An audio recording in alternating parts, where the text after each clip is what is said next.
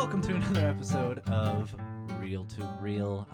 As always, I am one of your hosts, Mr. Jackson Curtin, and I am, of course, joined by the always lovely Mr. Christopher Barfield.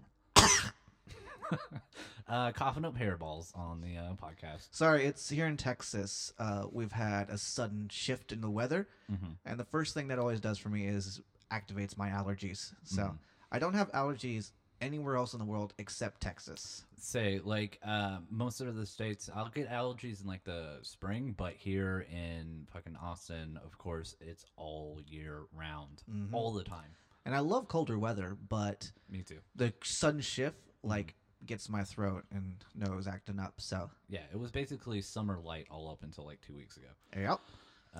So that's a quick update on that Austin weather that our 'cause listeners so dearly want. Yeah, we know that that's what you want, is weather updates.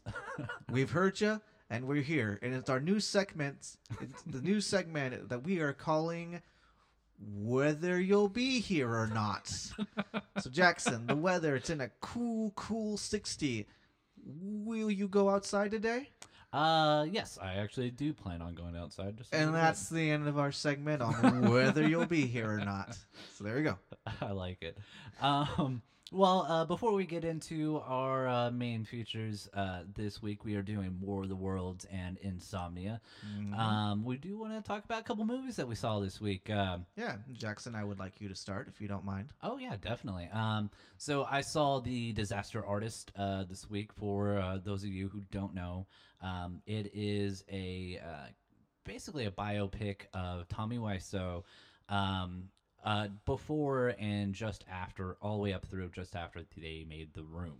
One of the most well-renowned and, in my opinion, overly renowned bad movies of all time.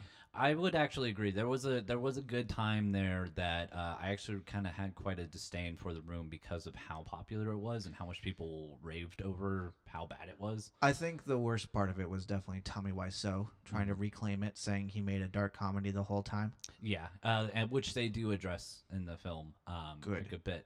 But after seeing that film, I actually have changed my opinions a good bit about The Room retroactively.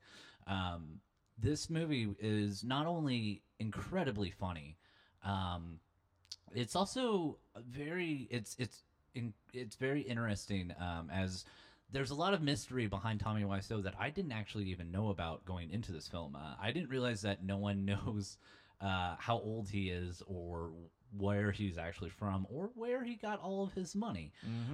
These are things that I knew that he was a underwear designer, so I thought he was doing that before and that's how he made his money, but apparently that's not the case.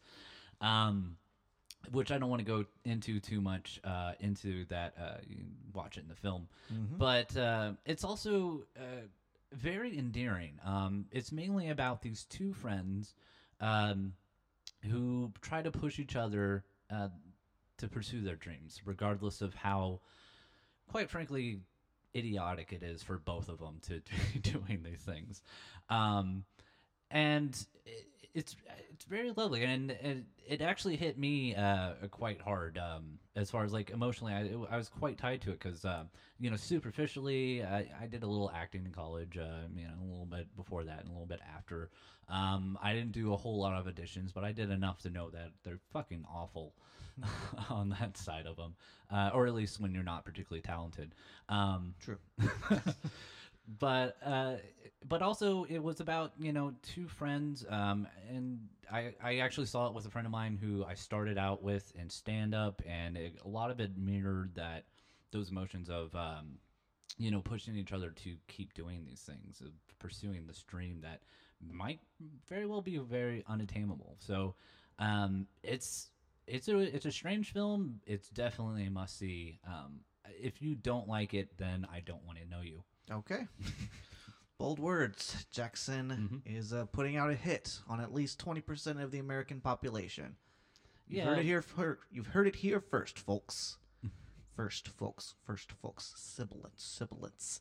Sorry, I should have done this before we start speaking to the mics, but if we could just take like a quick 5-minute exercise to get like our consonants going. That's true. Yeah. Alligator, alligator, alligator, alligator. Peanut butter watermelon. Peanut butter watermelon. What did to do to die today at a minute or two? All right, I think we're back. We're good. So, yeah, interesting stuff. I hate Tommy Wiseau. I hope this film doesn't turn him into an accidental celebrity again, like he did. Me either. So, I'm definitely planning on seeing it, though. It looks interesting at the very least. It definitely is. So, but if you don't mind, I'm going to take the floor for one of my most celebrated segments on this show. It's going to be called the Psy Reviews. All right. And I know I just started that sentence with "it's going to be called," even though I prefaced that it's the most celebrated. But go with me here, folks. Look, we time travel. Right? Yeah, don't worry about it. We've seen the future. We know where it hit. I'm going to see if I can review a movie entirely in a sigh.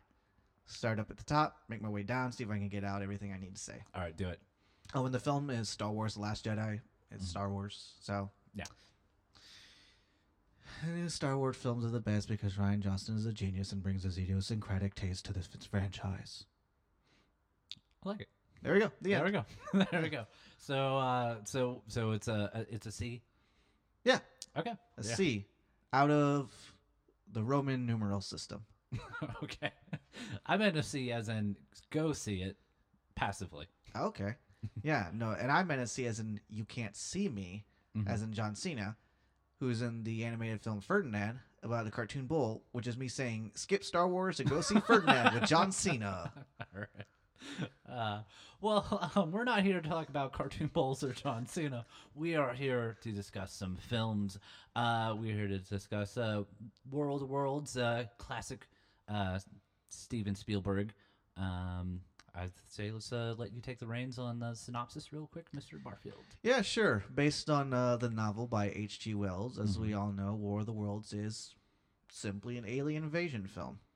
And this, but like the last film and like the book itself, it's an alien invasion film that's kind of mired specifically by the politics and the social culture of the time. You know, when the movie from the 50s came out, it was definitely, you know, there was a lot of Red Scare kind of definitely Cold War era. Yeah, symbolism to that. And with the new film, which came out in 2004. That is only a couple years after a certain national event known as 9/11, and it is very much a post 9/11 blockbuster. That is true. It uses a lot of imagery and a lot of thematic depth from the 9/11 tragedy, and which to my mind is what makes it one of the best modern blockbusters of all time.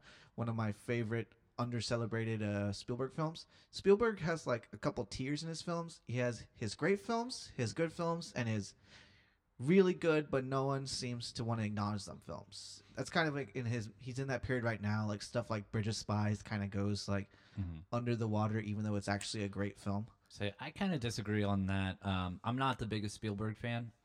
Now I don't deny that he definitely has the capacity and has made some truly great films. Saving Private Ryan, the two of the Indiana Jones movies, but he does have, to me, a lot of completely overrated films that I think only subsist on nostalgia, honestly, anymore. E.T., I'm looking at you.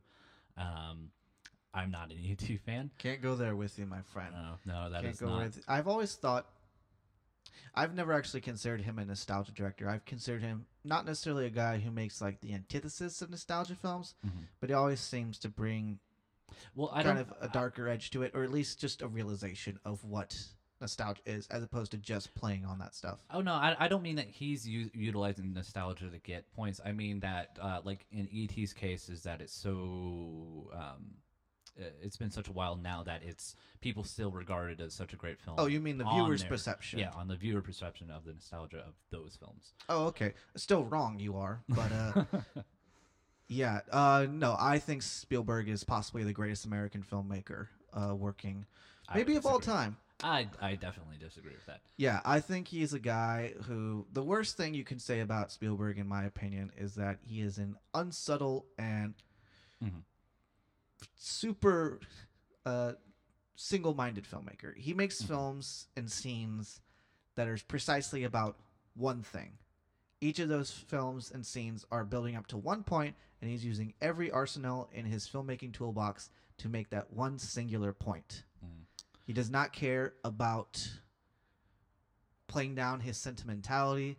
He does not care about toning down melodramatic moments. He is trying to use everything he can. If he uses big sweeping music, if he will use big histrionic acting techniques, if he will use giant swooping camera movements, and he is by and large the best visual technician in American filmmaking. I would definitely agree with that. Maybe of all time. No one better gets how to completely utilize shots to tell the story. Whether or not you like that story is up for debate. You know, I think he is a tremendous technician, but I cannot even begin to defend stuff like Hook, The Terminal, or Always. Right. But those to me aren't bad films of a mediocre director, because to me only great filmmakers can make truly bad movies.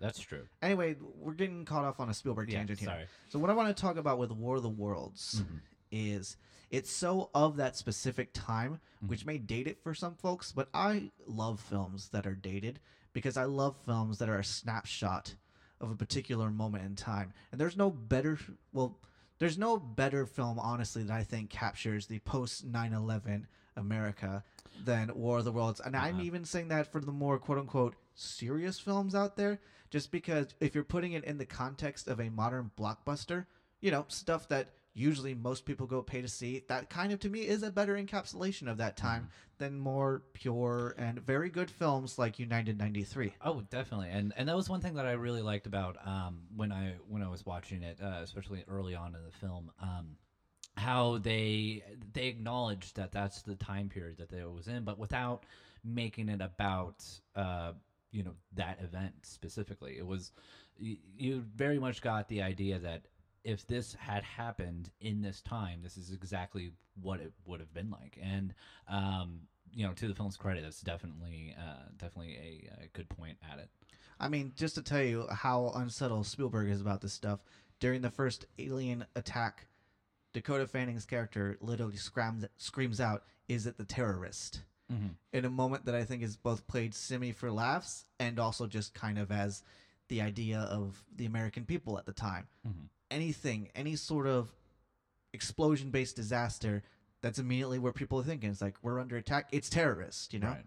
So there's that paranoia to it, which, especially in the first half, is so prevalent and beautiful in the way it seeps not just through the way the aliens attack. And I have a lot to say. I think the tripods are maybe some of the most beautifully designed alien warships I've ever seen in a film. Yeah. These giant, massive, hulking things that lumber around on these spindly legs like ballet dancers.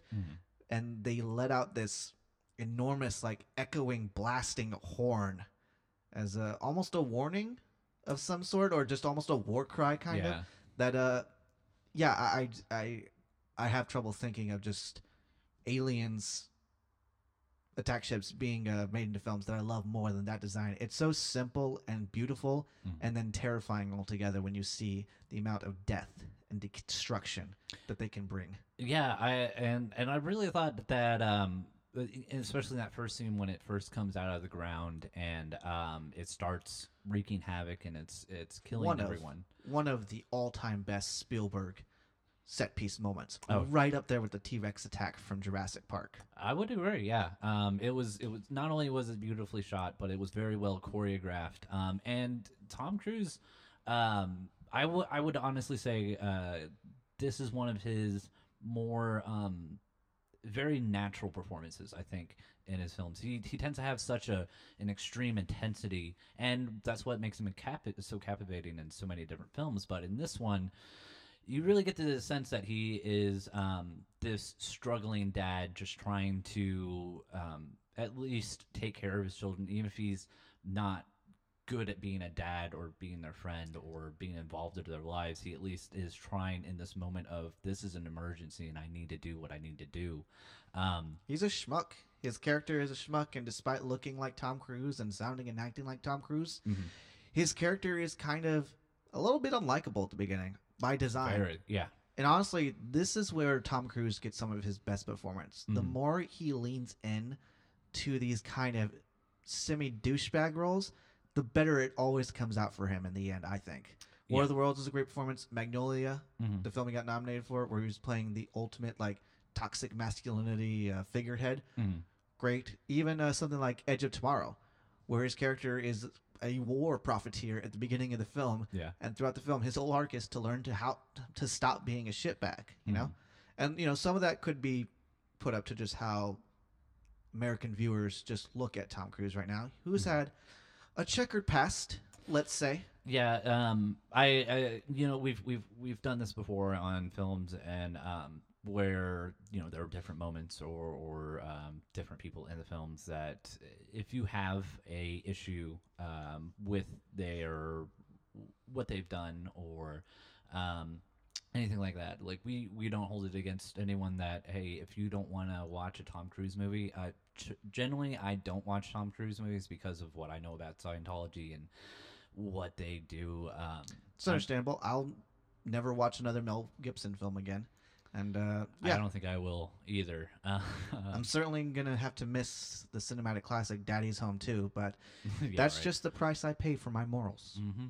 But yeah, that's totally fair. Yes, Tom Cruise's Scientology comes with its own troubling set of beliefs that if it's just something you can't morally abide, completely understandable. Yeah, definitely. I will say I do think he's an incredibly engaging actor. Maybe not incredibly multifaceted. No, but what he does very, very well. Yeah, I keep saying this phrase. It's like Tom Cruise can't play every role, but no one can play Tom Cruise. That's true.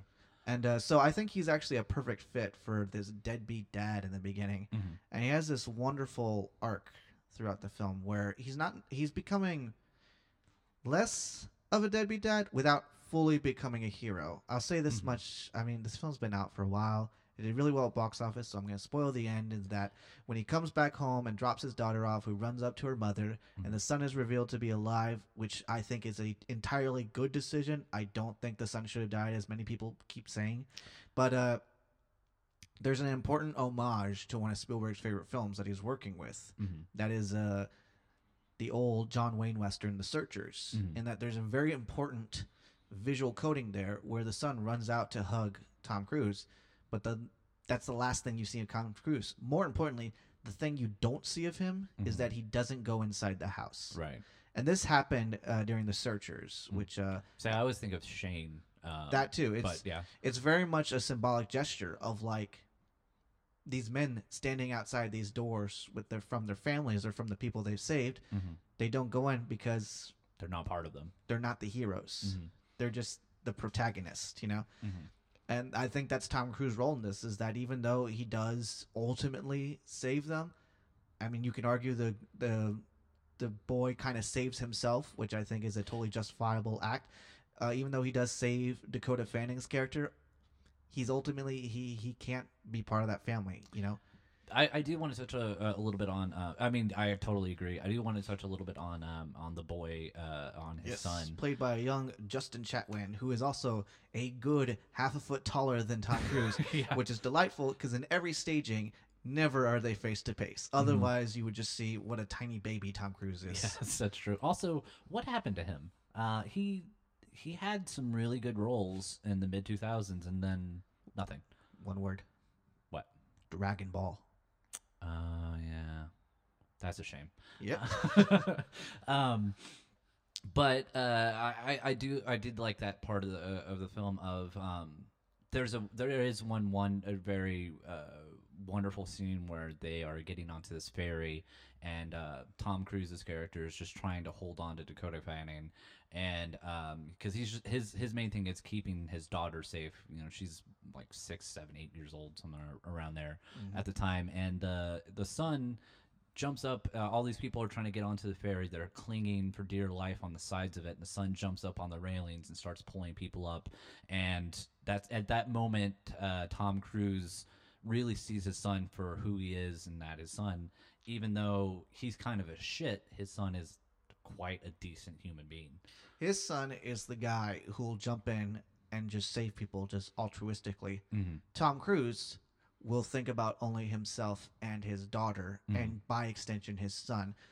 And that comes into play in the second half, where Tom Cruise, when locked with a paranoid man who could possibly get them killed, commits a pretty dark deed that is not necessarily 100% justified. No, it really isn't at all. In fact, that's for me, that's where the film loses me. It's towards the end of the second act. This is a common thing. This film has a very clear divide between its first and second act. Mm-hmm. And yes, I'll say this. The first act, as in the first hour of the movie, is maybe some of the most pitch-perfect blockbuster filmmaking ever in existence. To me, it's untouchable. And yes, the second act is not as good, but it only downgrades from perfect to very good.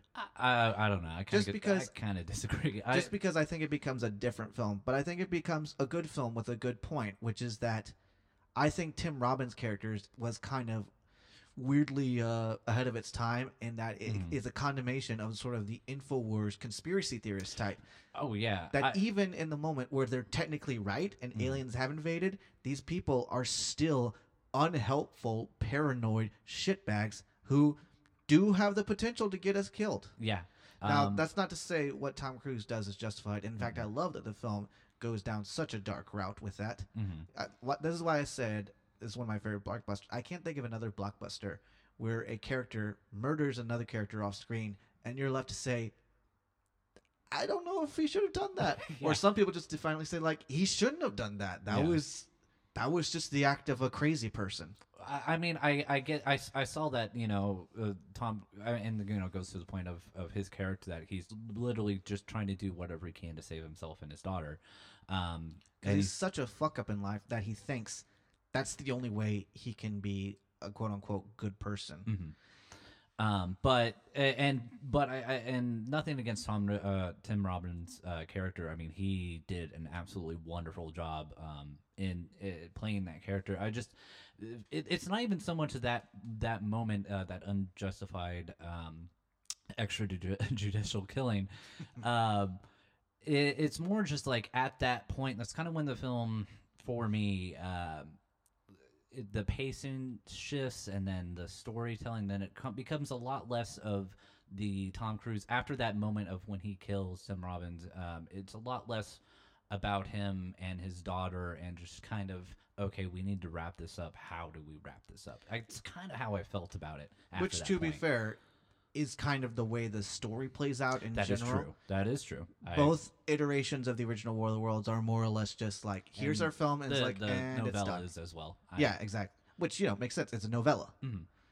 It is ultimately kind of a short-ish story.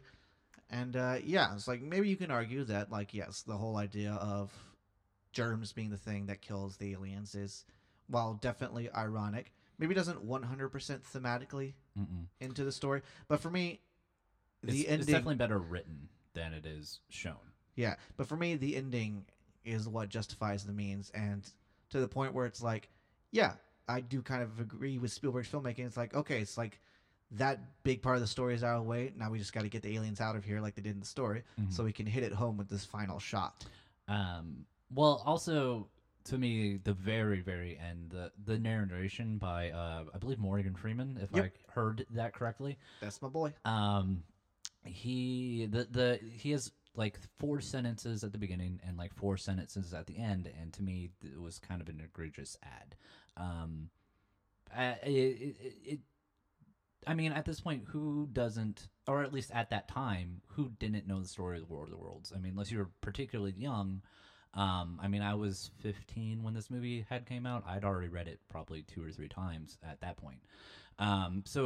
And seeing the original 1953 classic probably a few times. So the original is, I do love that film quite a bit.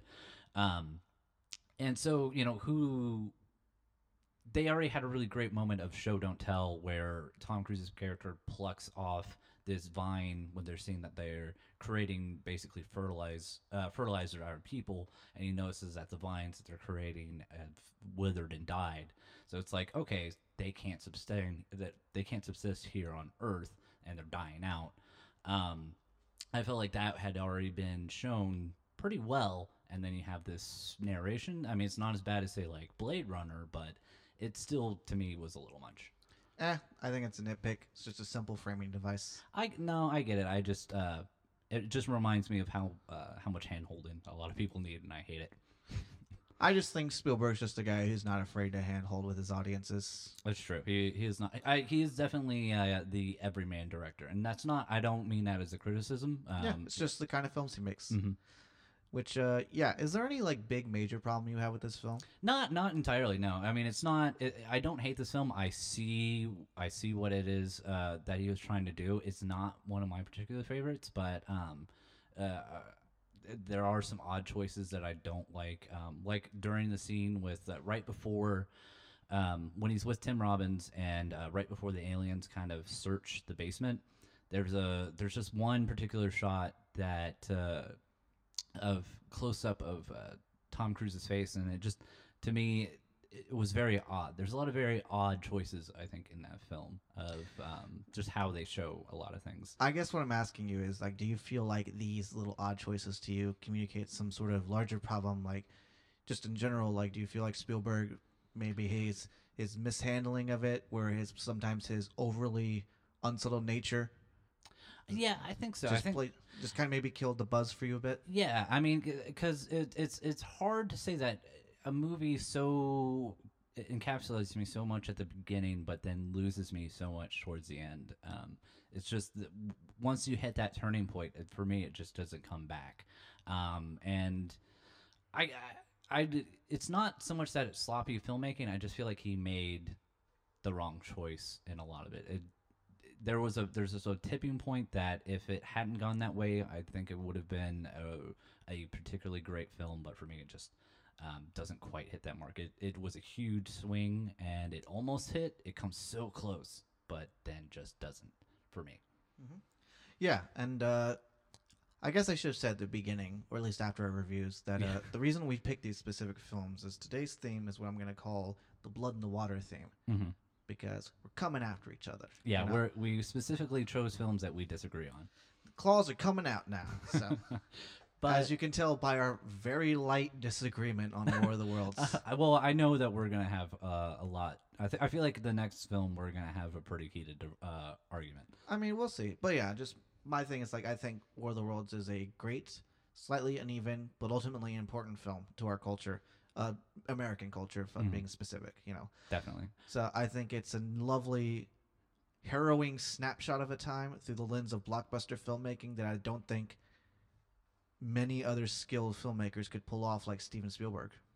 No, I think, well, you know, I kind of disagree about that because I feel like if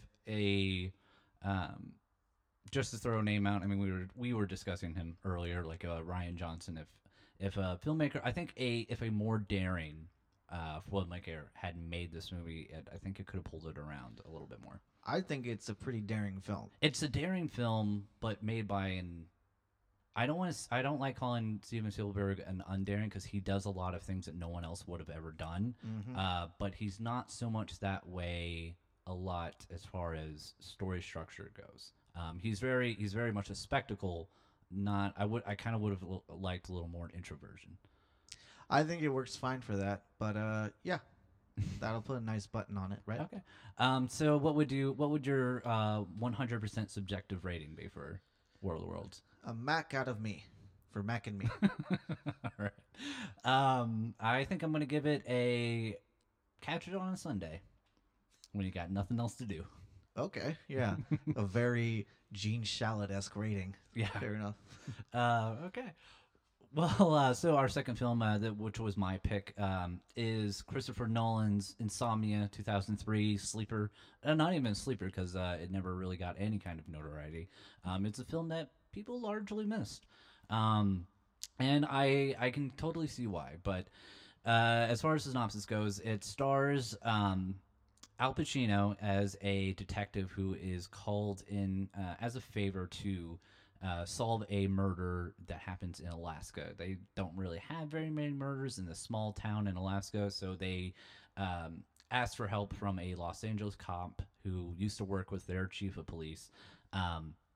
So he goes up there, and I don't even know if this is really a spoiler because it's a 14-year-old movie now, right? So he ends up in the thick of a fog while they're chasing down this killer. He ends up accidentally shooting his partner.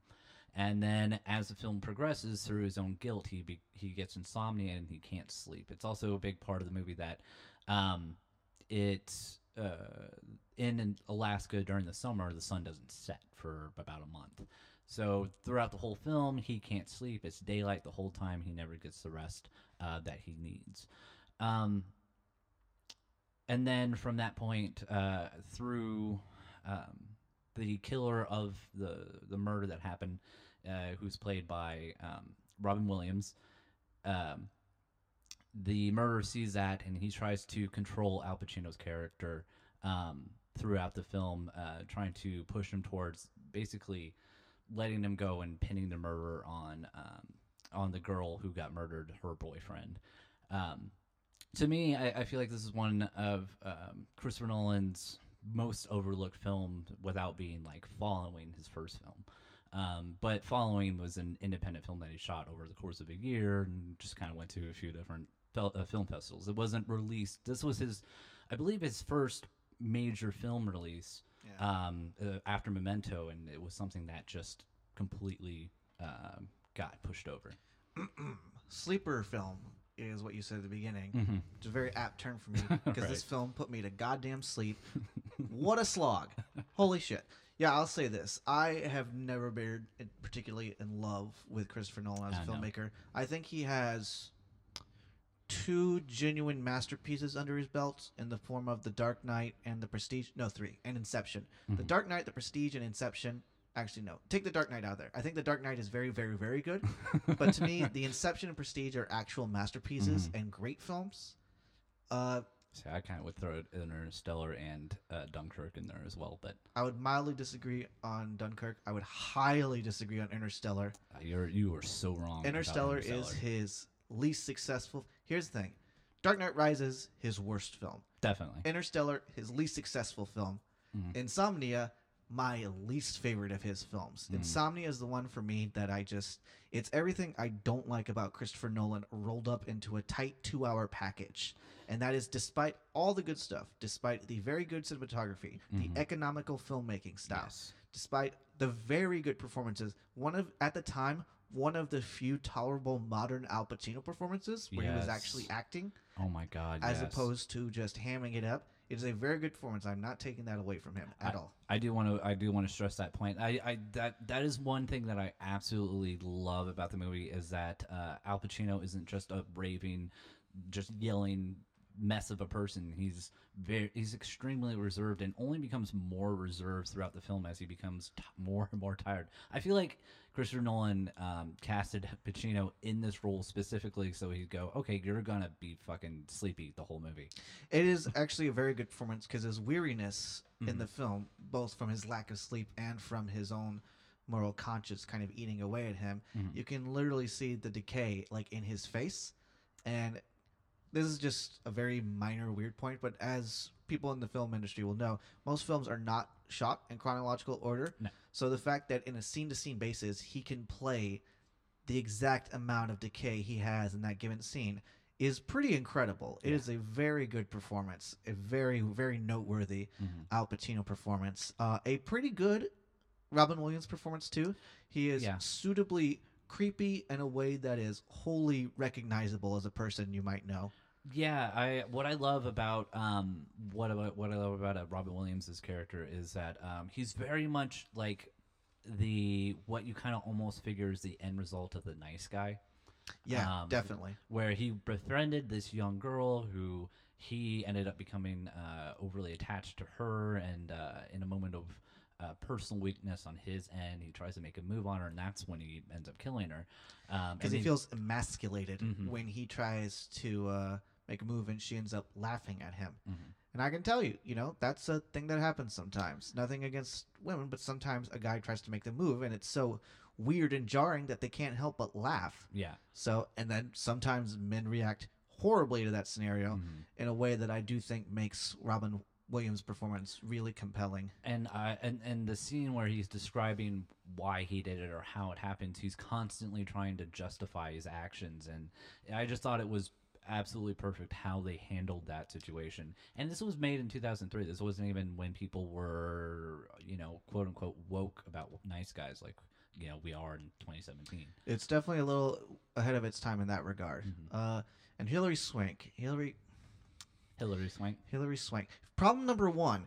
Christopher Nolan can't fucking write women. No, he can write maybe 3 types of women. He can write femme fatales.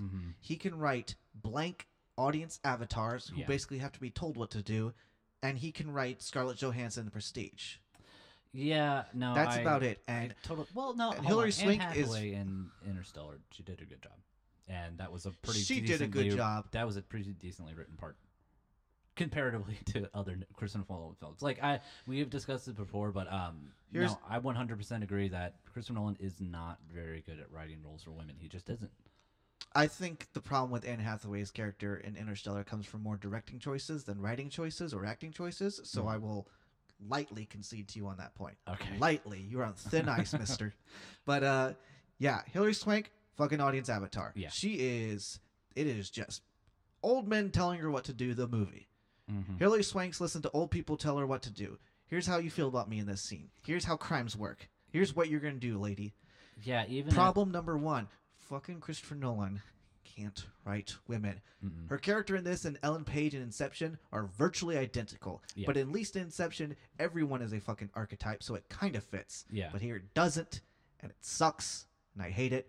Problem number two. Christopher Nolan is a boring, stodgy man who makes boring, stodgy films. This, for a murder mystery, this is one of the most staid, dangerous films I've ever seen. He gives everything such a clear-cut answer. Here's the thing. Insomnia, on its own, is mediocre to not good. Well, it's not really a murder mystery. You know who the murderer is, and the cop who knows who the murderer is in the middle of the film. It's not really about the murder itself. Then it should be about the moral crisis within Al Pacino's character. I mean, that is what the film is about. Here's the thing. It's negated by the fact that it's 100% confirmed that it isn't accidents that he shot his partner. Because here's point number two.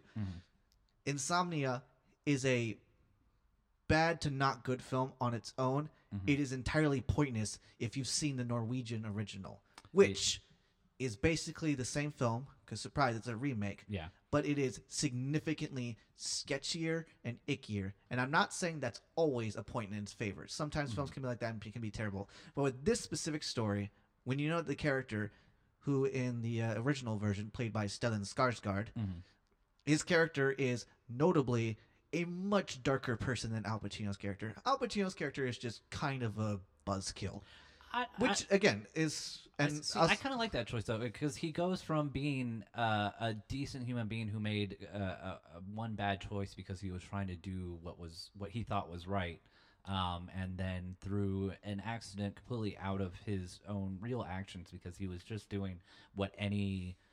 cop would have done, even any good cop would have done, and yet his constant guilt at that time of his actions, I feel like was a pretty good representation of how someone can intrinsically feel guilty for something that they shouldn't feel guilty about. I think it makes the film less interesting because I think that's one of those scenarios. This is kind of an old screenwriting, filmmaking, easy trick where it's like, if you just have a character withhold information that in a lot of scenarios, maybe not every scenario, but in a lot of scenarios could absolve them of that, it just is a cheap convenience trick to keep the film going. I think of the film Mystic River, also starring our boy Tim Robbins, where his character is thought to be the person that kills Sean Penn character because of a dodgy alibi that he won't tell anyone about. It's super suspicious. And it turns out he was out killing a pedophile. Yeah. Which, in that movie, made no fucking sense because all his friends knew about his history. And this is a specific town that even though Kevin Bacon's character is a cop, it's totally believable in the characters that they would not feel that much guilt about him killing a pedophile. Yeah, they would have looked the other way. That is my same problem. Also, Mystic River sucks. The end. Next point. It's got some good scenes. Although I don't really want to watch it anymore because of Sean Penn. He's a disgusting human being who should be in prison. Clint Eastwood has... Never mind. I don't want to get stuck on Mystic River. Not get stuck on why we shouldn't watch certain actors. Right. We'll be here all day. Exactly. But I think it makes the film considerably less interesting when you have that element to it. And you have all these elements in play that can help nudge that moral ambiguity into really compelling territory. Because quite honestly, a chunk of this film is just Al Pacino sitting by himself, kind of feeling that way. Which, again, that's not an inherently bad way to make films. I don't think there's an inherently bad way to make films. You can make films like that engaging. Like I said, it's well shot. It's not really boring. I was being facetious at the beginning. It didn't literally put me to sleep. What it does is I watch it in a total state of passivity. Because it is an entirely neutered, stoic film. Point number the fuck whatever. I hate Christopher Nolan's obsessive stoic fetish. Stoicism to me is such a cinematic buzzkill, and it's the thing he always keeps coming back to, and it works. It works when the line of work that he is attaching it to is already cinematically exciting, like, say, being fucking Batman, or being Freddy Krueger, but also James Bond, or being Tesla. In those scenarios where the situation itself is inherently exciting, then his stoicism makes for a welcome counterbalance. Like this, when we're already talking about being a cop in a pretty low-key story, if we're being honest, I think it just makes the film so goddamn dry. I don't disagree that the film is fairly dry, but to me that's kind of more a point for, not a point against.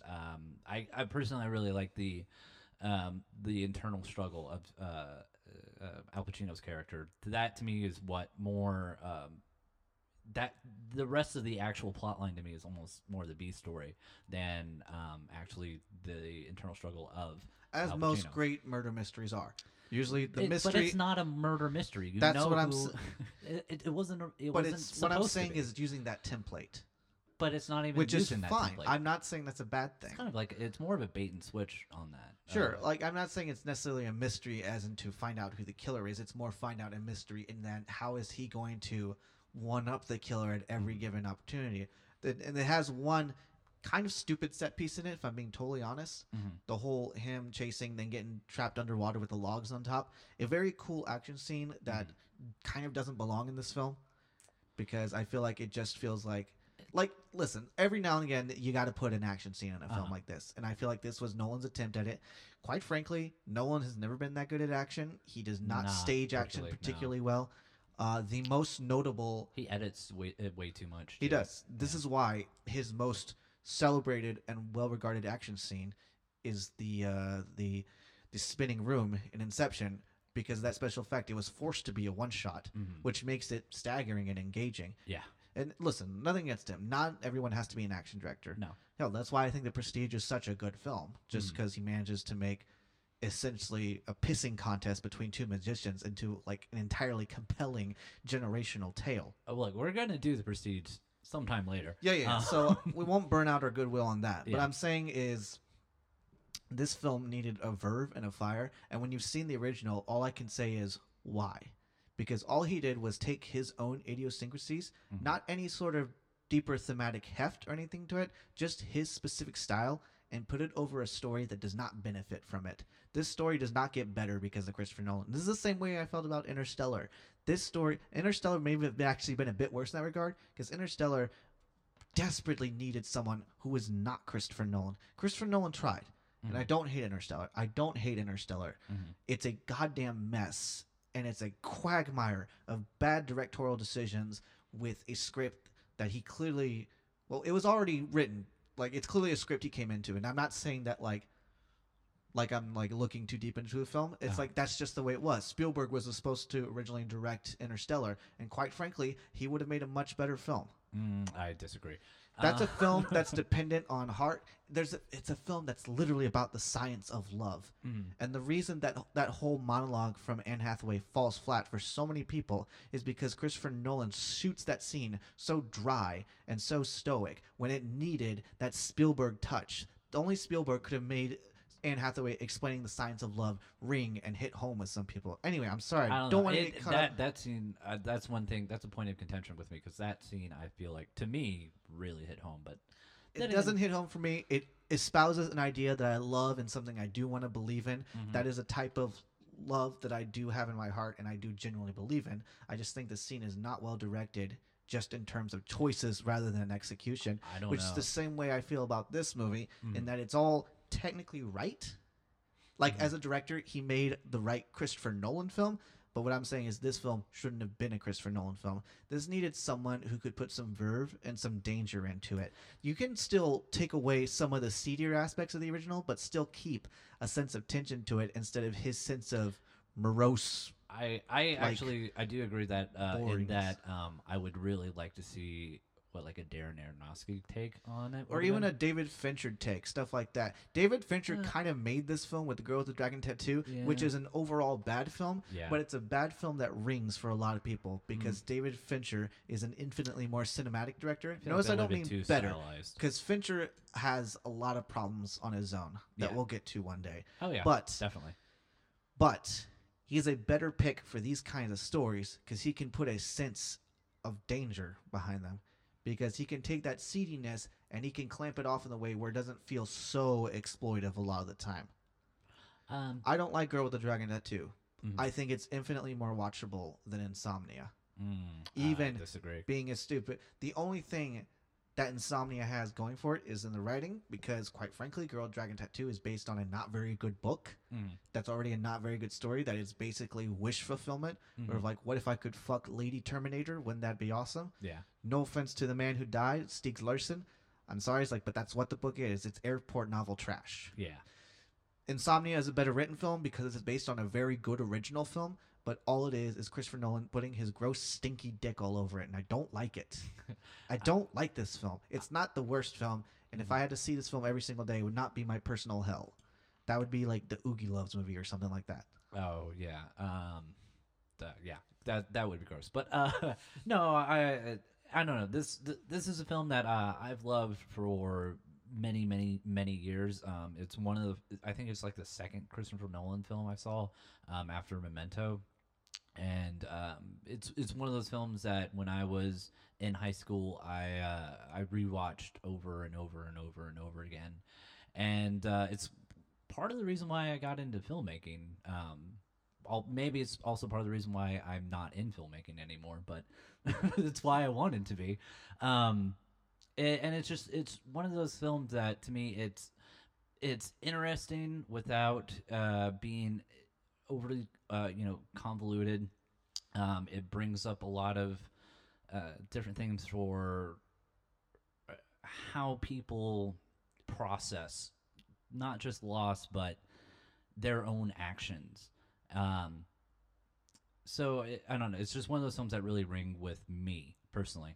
But I'm not saying it's a perfect film, but I do think that it's a film that people should at least watch and give their own opinions. But I think it's a good film personally. Christopher Nolan lucked out with casting Al Pacino. I still think that's a very specific move. It's the only reason this film kind of works for some people. If you have no Al Pacino, there's no Insomnia, because he bet all his horse on Al Pacino. Al Pacino basically, not for me, but I think for a lot of people, Al Pacino basically saves this film. And I do think there are some films you can argue that they're built so much on the central performance that it's kind of pedantic to argue that the film doesn't work without the performance, because there's no film besides the performance. Like Black Swan is a film I think of. I agree. And I definitely agree that Al Pacino is definitely the best part of Insomnia. It's a slog. I Christopher Nolan. think it's a good late night watch. If you want everything I don't like about Christopher Nolan in a film, it's right here. It's one dead wife away from being everything I dislike about Christopher Nolan. Yeah, that is something that happens a bit too much in his movies. But in my opinion, the film that if you forced me to go to the oeuvre of Christopher Nolan, the film I would look the least forward to watching again. Okay. Dark Knight Rises, as outright bad as it is kind of adorable to me.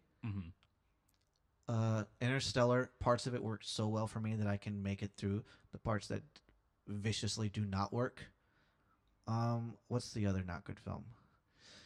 We can't talk about Dunkirk. It's never going to be underrated. It's probably going to get nominated for Oscars this year. We're not going to ever. All I can say is Dunkirk doesn't work for me for entirely personal reasons, so I can't even. I don't even know if I can come at that film yet. Dunkirk's in my see how I feel in a couple years. That's a film I'd actually be willing to revisit. I can totally respect that on Dunkirk, but I will say, Batman Begins. Oh, Batman fucking Begins. Lord. I hardly consider it a Christopher Nolan film sometimes Barely. because you can feel the studio's involvement in the movie. It's definitely Christopher Nolan kind of attempt at being a journeyman director. Yeah, and it's not the worst, but it's in my opinion, it's just the very high end of not good. Yeah, no, I agree that with that on Batman Begins, but then it gave us The Dark Knight, and which is quite good. Yeah. Which then gave us The Dark Knight Rises. It all comes back. Yeah, it's all full circle. But okay, so Chris, your 100% subjective rating for Insomnia. Mm-hmm. I give Insomnia one dead wife. One dead wife. I give Insomnia a when you're alone at night and you've just finished crying, this is a good movie to watch. Okay. My favorite Gene Shalit review. Yeah. All right, don't you fucking push that end recording. No, I wasn't. We've got 2 things to do left. 2. Wait, hold on. Then you forgot. We might have 3. Oh, okay. I have an extra little bit at the end. All right, let's see. Well, I'll say my thing, and if you want to do your thing first, let's see. Okay, so first thing, we got to do the game. Yep. I actually have another game, so perfect. We'll do 2 games. Well, I meant we have to do a game, so your game is perfect. Oh, okay. Mine's real quick. Awesome. It's not even really a game. It's more it's a awarded season is coming up. Mm-hmm. And I feel like there are some performances that are coming out that have happened this year in both film and television that are getting overlooked. So I wanted to have us each discuss our pick for one, maybe not our most overlooked, but one of our most overlooked performances of the year. Okay. I'll go first. I want to talk about Michael McKean's performance as the elder brother on Better Call Saul. Very surprised that got overlooked. It's a very good performance. Oh my god! Especially the scene in the middle of this last season, the courtroom scene where he gives his now infamous episode Chicanery. Yes, that is true. Where he, after years of frustration dealing with his younger brother, it all finally comes out in this testimony of how his older brother is constantly feeling like he's being looked over in compared to his fuck-up brother, which really hits home for me because, like, this, I come from an Irish family, and quite frankly, me and my older brother have a good, not anywhere near as drastic, but he's always been more the straight lace, and I'm definitely a fuck up. Yeah. And I feel like they nail it so well, and Michael McKean's performance in that episode is just so incredibly perfect. It just couldn't have been better directed, better acted. Like, you can't improve on it. What kind of baffles me about that performance getting overlooked is not only is it a very, very, very, very good performance, it's a very good performance that's tailor-made for, like, Emmy nominations. Yeah. Like, his arc in the last season, it is literally, like, Emmy nominations, like, shots back to back. His big scene at the end of Chicanery it's the ultimate highlight reel moment. It definitely is, and I would almost hate it for that if it wasn't so good. It's a big risk. It's a big risk. I think the creators at the time knew that he was already giving great performance, so they, like, catered, especially since this was. No, I won't say that. That's a spoiler. But just that. Yeah, let's not spoil a current television series. Yeah, exactly. Sorry. But I will say that they seem to cater it to that. That's like, we know he's that good. Let's really put all of our energy into making sure that this season makes him look like a heavy awards contender. So that's and like I said, like, that is a bit of a risk because for a lot of people watching it, that can come off as a little try-hard and a little obnoxious. I've certainly seen many of Oscar bait, Emmy bait performances that really rubbed me the wrong way. Not only because the performances themselves were fine to decent, but the film just insisting on what an amazing, captivating performance is just so obnoxious. Yeah. So it's pretty. It was pretty brave of them to do that. Not brave. Wolf. That's the wrong word. It was pretty ballsy of them to do that, knowing that he could really hit it home. Which, by the way, I am 3 seasons in, and I think I gotta say it. For me personally, I think I like Better Call Saul better than Breaking Bad. Oh no, I do too. I 100% agree. Breaking Bad's good. It's just my basic fave, you know. But Better Call Saul to me, it's just.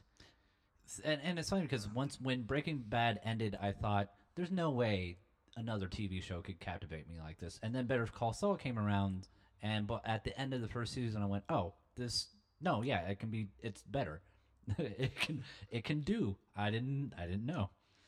It is very good. So yeah, that's definitely a good little contender. I'm currently searching through the films that came out this year so I can give you my opinion on what is going to be an overlooked performance. You know what? And I got it. And goddamn, I hate that this is the one I'm going to pick, but I'm going to pick it. Go for it. See, when I was thinking about the films or the performances that I was going to point out, I was thinking about trying to find someone who's not a white dude, basically. Yeah, trying to think of just someone who is a bit more underrated, just because performances like that tend to get overlooked because of stuff like that. Yeah. So I regret that I am gonna have to pick the choice that I pick, only because it's just the thing that pops in my mind.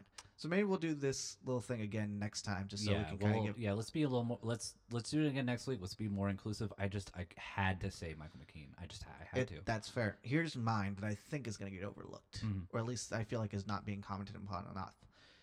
The film Colossal. The performance is Jason Sudeikis. Jason Sudeikis in Colossal is a terrific performance. It's already a terrific film. It's one of my favorite films of the year. He has to play basically kind of similar to Robin Williams' character. He is playing a version of the nice guy archetype taken to an extremely dark spot. Like his character has to go to not some psychologically damning places. He is committing some really gross stuff. At one point in the film, he's basically blackmailing a woman into being in a relationship with him. And it's a wholly creepy and just unsettling parasitic relationship. And his performance in it is staggering because I'll be quite honest with you. I've always thought Jason Sudeikis as a comic performer on SNL and in the films, I've always thought he's been tremendously talented while also being kind of entirely without his own identity. Yeah.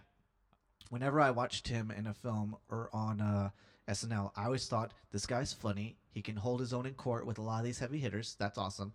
But I never thought to myself, oh, that's a classic Jason Sudeikis bit, you know? Yeah. Or that's a classic Jason Sudeikis character. I always feel he's just kind of like adapting to his scenarios or whatever character, which is its own skill. Yeah, no. I don't want to take that away from him, but like someone like Will Forte or Andy Samberg, Kristen Wiig, Kate McKinnon, those people have their own very specific comic identities, you know?